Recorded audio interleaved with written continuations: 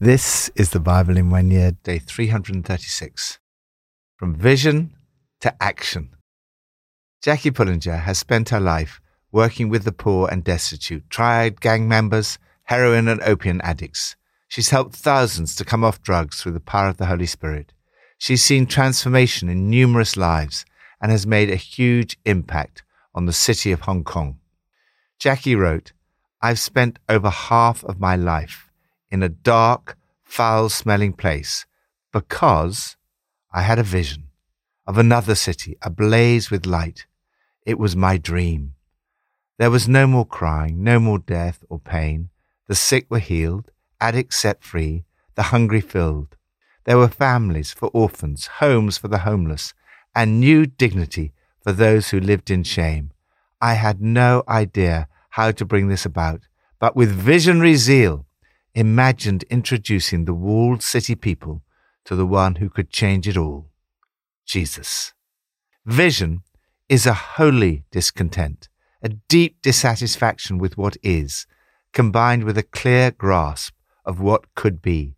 It is a picture, a mental sight of the future that inspires hope. Vision without action is merely a dream. Action without vision is a nightmare. But vision combined with action can change the world." From Proverbs 29. The bloodthirsty hate a person of integrity and seek to kill the upright. Fools give full vent to their rage, but the wise bring calm in the end. If a ruler listens to lies, all his officials become wicked. The poor and the oppressor have this in common: the Lord gives sight to the eyes of both. If a king judges the poor with fairness, his throne will be established forever. A rod and a reprimand impart wisdom, but a child left undisciplined disgraces its mother. When the wicked thrive, so does sin, but the righteous will see their downfall. Discipline your children, and they will give you peace. They will bring you the delights you desire. Where there is no revelation, people cast off restraint, but blessed is the one who heeds wisdom's instruction. The importance of vision. Where there is no vision, the people perish. The Hebrew word used can be translated as revelation or vision. It refers to God's communication to his prophets. Where there is no revelatory vision from God, there is often spiritual and political anarchy. The people cast off restraint. Vision and restraint should go together. The passion and moral outrage that drives vision can lead to uncontrolled anger.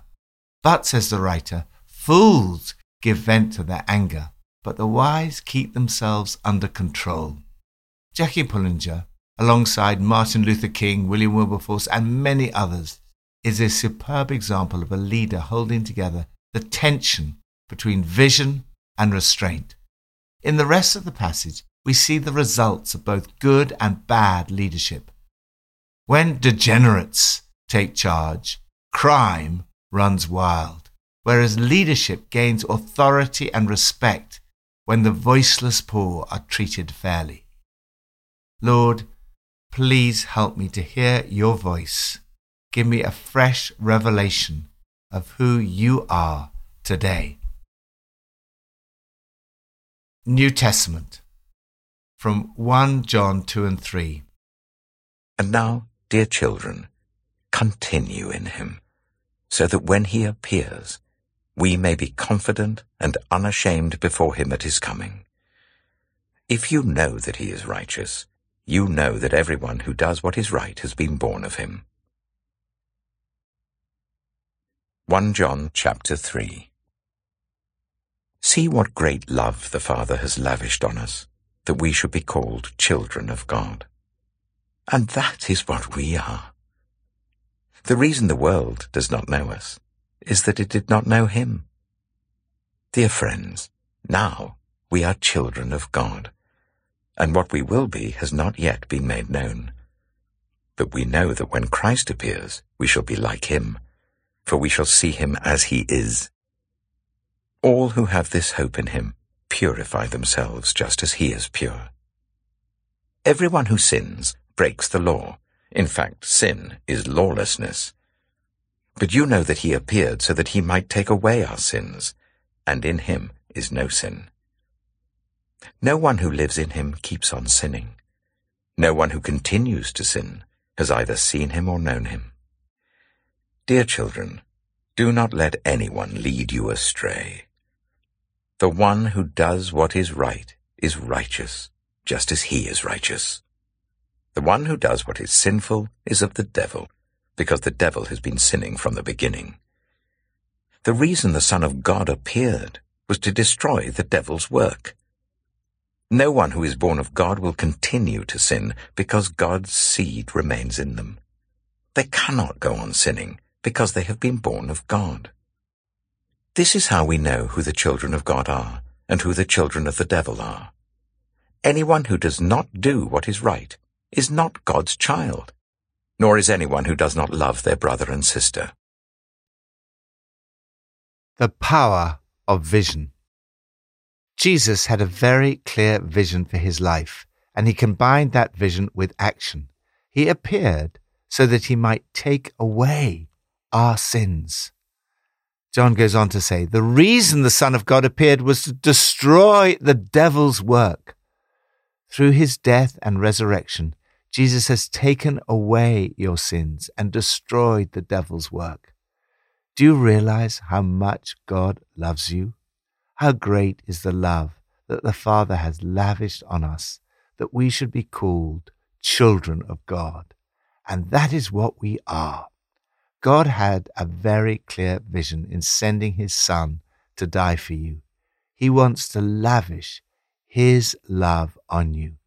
His vision for you is that one day you will become like Jesus and see Jesus as he is. God has a vision for your life. You too should have a vision for your life. Your overarching vision should be to become as much like Jesus now as possible. You become like the God you worship. If we think of God as anger, we become more angry. If we think of God as judgmental, we become more judgmental. If we worship a God of love, we become more loving. When we experience God's love lavished on us, we will love like him. The one who won't practice righteous ways isn't from God, nor is the one who won't love brother or sister. A simple test. Love and right living are the two indicators that you are a child of God. Joyce Meyer writes, I used to be a full-time sinner, and once in a while I accidentally did something right. But now that I have spent many years developing a deep personal relationship with God, I still make mistakes, but not nearly as many as I once did. I'm not where I need to be, but thank God I'm not where I used to be. I do not do everything right, but I do know that the attitude of my heart is right. Your vision should be to stay close to Jesus, stay with Christ, live deeply in Christ, with no cause for red-faced guilt or lame excuses when he arrives. This should be your primary vision for your life. It's possible to focus on specific things that we, usually rightly, believe God has called us to do, and yet neglect this overarching vision for our lives. God is much more concerned about how you live your life than what you achieve. Our individual callings are good and important, but our primary vision of life should always be to draw nearer to Jesus. Lord, thank you for your amazing vision for me, that one day I will be like Jesus and I will see him as he is. Old Testament from Daniel 8 and 9. While I, Daniel, was watching the vision and trying to understand it, there before me stood one who looked like a man. And I heard a man's voice from the Ulai calling, Gabriel, tell this man the meaning of the vision. As he came near the place where I was standing, I was terrified and fell prostrate. "Son of man," he said to me, "understand that the vision concerns the time of the end." While he was speaking to me, I was in a deep sleep with my face to the ground. Then he touched me and raised me to my feet. He said, "I am going to tell you what will happen later in the time of wrath, because the vision concerns the appointed time of the end. The two-horned ram that you saw represents the kings of Media and Persia. The shaggy goat is the king of Greece, and the large horn between its eyes is the first king. The 4 horns that replace the one that was broken off represent 4 kingdoms that will emerge from his nation, but will not have the same power. In the latter part of their reign, when rebels have become completely wicked, a fierce-looking king, a master of intrigue, will arise. He will become very strong, but not by his own power. He will cause astounding devastation and will succeed in whatever he does. He will destroy those who are mighty, the holy people. He will cause deceit to prosper, and he will consider himself superior. When they feel secure, he will destroy many and take his stand against the Prince of Princes. Yet he will be destroyed, but not by human power. The vision of the evenings and mornings that has been given you is true, but seal up the vision, for it concerns the distant future." I, Daniel, was worn out. I lay exhausted for several days. Then I got up and went about the king's business. I was appalled by the vision. It was beyond understanding. Daniel chapter 9. In the first year of Darius, son of Xerxes, a Mede by descent, who was made ruler over the Babylonian kingdom, in the first year of his reign, I, Daniel, understood from the Scriptures, according to the word of the Lord given to Jeremiah the prophet, that the desolation of Jerusalem would last 70 years. So I turned to the Lord God and pleaded with him in prayer and petition, in fasting, and in sackcloth and ashes. I prayed to the Lord my God and confessed, "Lord, the great and awesome God, who keeps his covenant of love with those who love him and keep his commandments, we have sinned and done wrong. We have been wicked and have rebelled. We have turned away from your commands and laws. We have not listened to your servants the prophets, who spoke in your name to our kings, our princes, and our ancestors, and to all the people of the land. Lord, you are righteous, but this day we are covered with shame. The people of Judah and the inhabitants of Jerusalem and all Israel, both near and far, in all the countries where you have scattered us because of our unfaithfulness to you. We and our kings, our princes and our ancestors are covered with shame, Lord, because we have sinned against you. The Lord our God is merciful and forgiving, even though we have rebelled against him. We have not obeyed the Lord our God or kept the laws he gave us through his servants the prophets. All Israel has transgressed your law and turned away, refusing to obey you. Therefore, the curses and sworn judgments written in the law of Moses, the servant of God, have been poured out on us because we have sinned against you. You have fulfilled the words spoken against us and against our rulers by bringing on us great disaster. Under the whole heaven, nothing has ever been done like what has been done to Jerusalem. Just as it is written in the law of Moses, all this disaster has come on us. Yet we have not sought the favor of the Lord our God by turning from our sins and giving attention to your truth.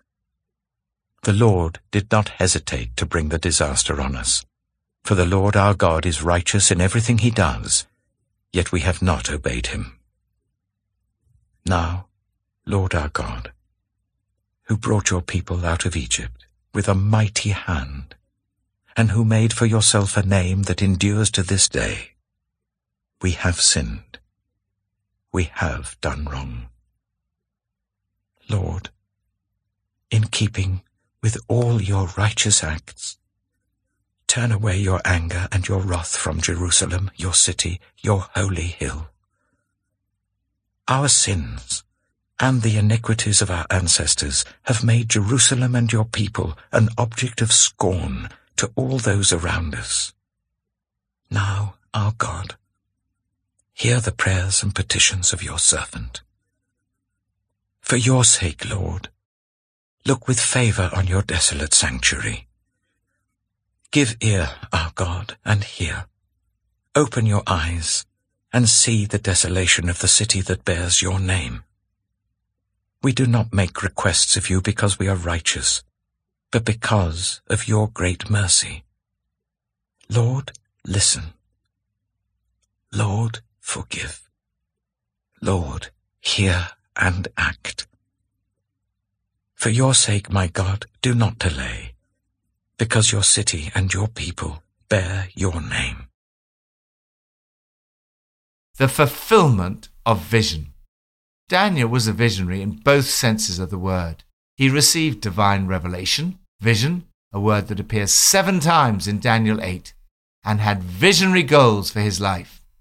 In the first half of today's passage, Daniel is given the interpretation of his vision, divine revelation, by the angel Gabriel.